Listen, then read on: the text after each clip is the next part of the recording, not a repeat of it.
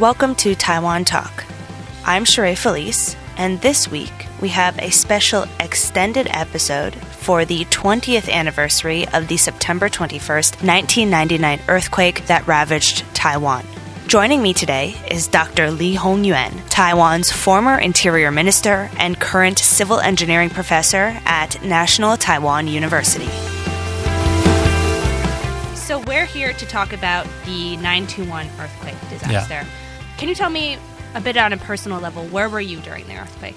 Actually, during the earthquake was midnight. At that time, we were running a presidential campaign, year 2000. So we have a late meeting till midnight, so I went home and right after that we have an earthquake. Actually, it was a shock because I have never meet such kind of earthquake before. Okay. And you were in New Taipei or Taipei? I was in Taipei. Okay. Most of the casualty happened in Taichung area. How many casualties were there? I think 2,400, something like that. Wow. And in Taipei, were there any? Yeah. Actually, the site is nearby from ICRT. It's very close by. And several buildings collapsed, and I think dozens or even more people get killed. Wow. And also one major building collapsed in Taipei, city of Taipei. And considering, actually in the big Taipei area, the scale in Taichung is 7.3. And in Taipei only degrees 4 points. What is considered a long duration for the shaking of an earthquake? Actually, 10 seconds, 20 seconds, I think will be fine. Okay. If it's a 30 seconds or more than that, we'll be in big trouble. And also, the scale is one thing. Another one is the depth. If it's probably 30 kilometers, that is a deeper earthquake, then we'll be better off. If we call it shallow earthquake, then the strength will be, the impact will be much bigger. So it depends on the duration, scale, and the depth. Yeah. So the deeper it is, the safer it is. The safer it is. Okay, yeah. All right. How has Taiwan's infrastructure changed since the earthquake? Actually, I used to be the Minister of the Interior, and we have a bureau called House and Urban Bureau, and we will upgrade the construction code. I'm not very particularly worried about a building built after 1999, but I'm very concerned about a building built before 1999 because the construction code is not as strong. And actually, there are lots of buildings in the neighborhood. They are old, and they are not subject to strong earthquake. But we are talking about millions of the homes. We are not talking about several buildings. So the dilemma we have is how much money government is going to spend. That's why when I used to be the minister, I'm promoting a project called Urban Renewal Project due to disaster management. Because extreme weather condition comes, the earthquake becomes stronger and stronger, and our building is not strong enough.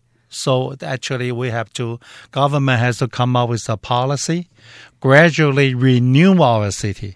By doing that, we rebuild our building and make the city become beautiful and safer.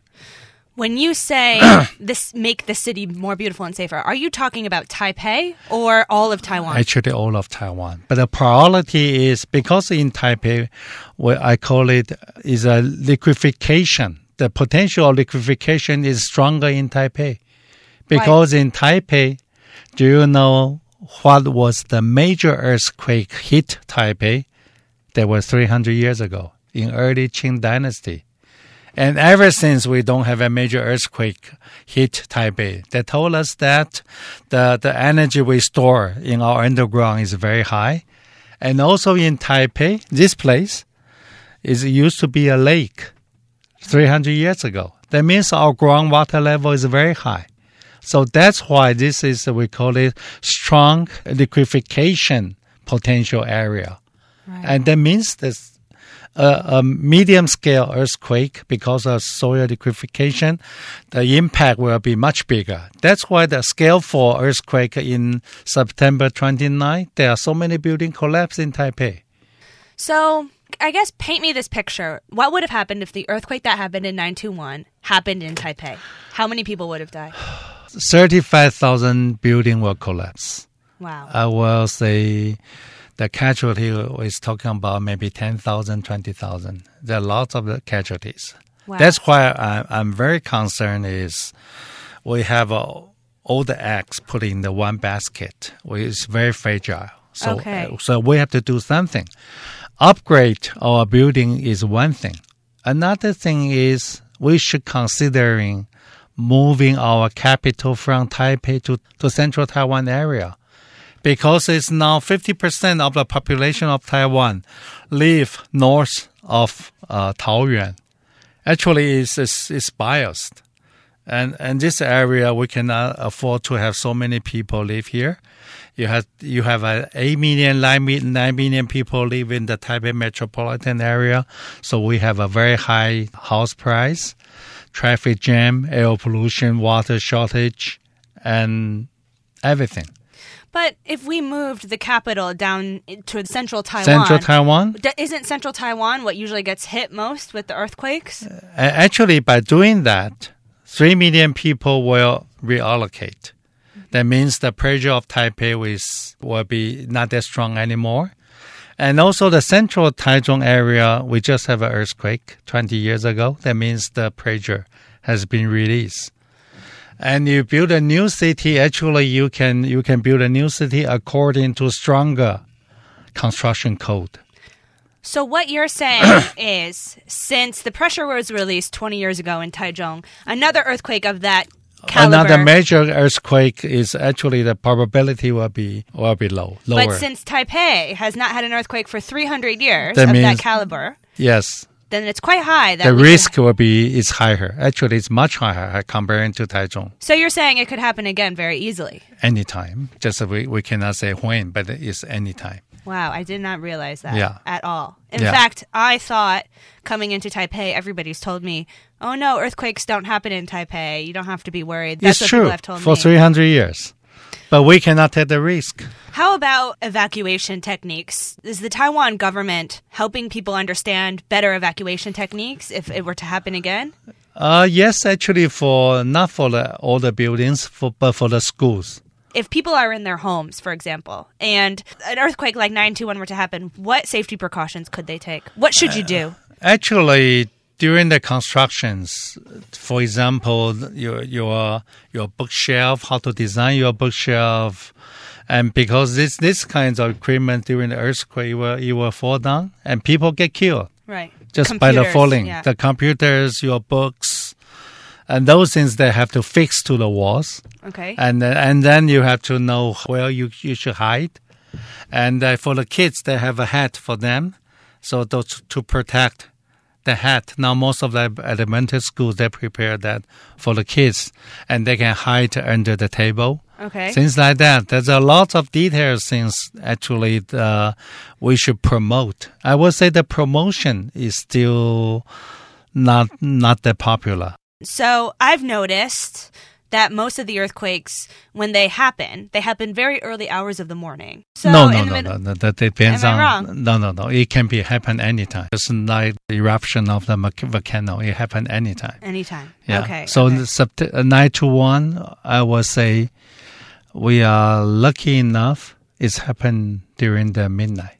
Okay. Because a lot of building collapse are schools. If happened during the school hours, then there are lots of casualty will happen, and most of them will be kids. Right. So I would say lucky it's during the midnight. Right. Yeah. Yeah. So I know you said, people should attach bookshelves to their house. Yeah. But say someone doesn't do anything, and say they're in their home, and this happens again at midnight. What should they do? Should they try to run out of their... No, it's impossible. If you're in the 90th floor, not much you can do. So should you go in the door frame? Should you go in the bathtub? Yeah. You should go to the place that's safer, maybe under your table, or Okay. go to the strongest parts of the building. Okay. And make sure your door is open. Why? Because when it collapses or it deforms, that means you cannot open the door. Okay. You change the shape.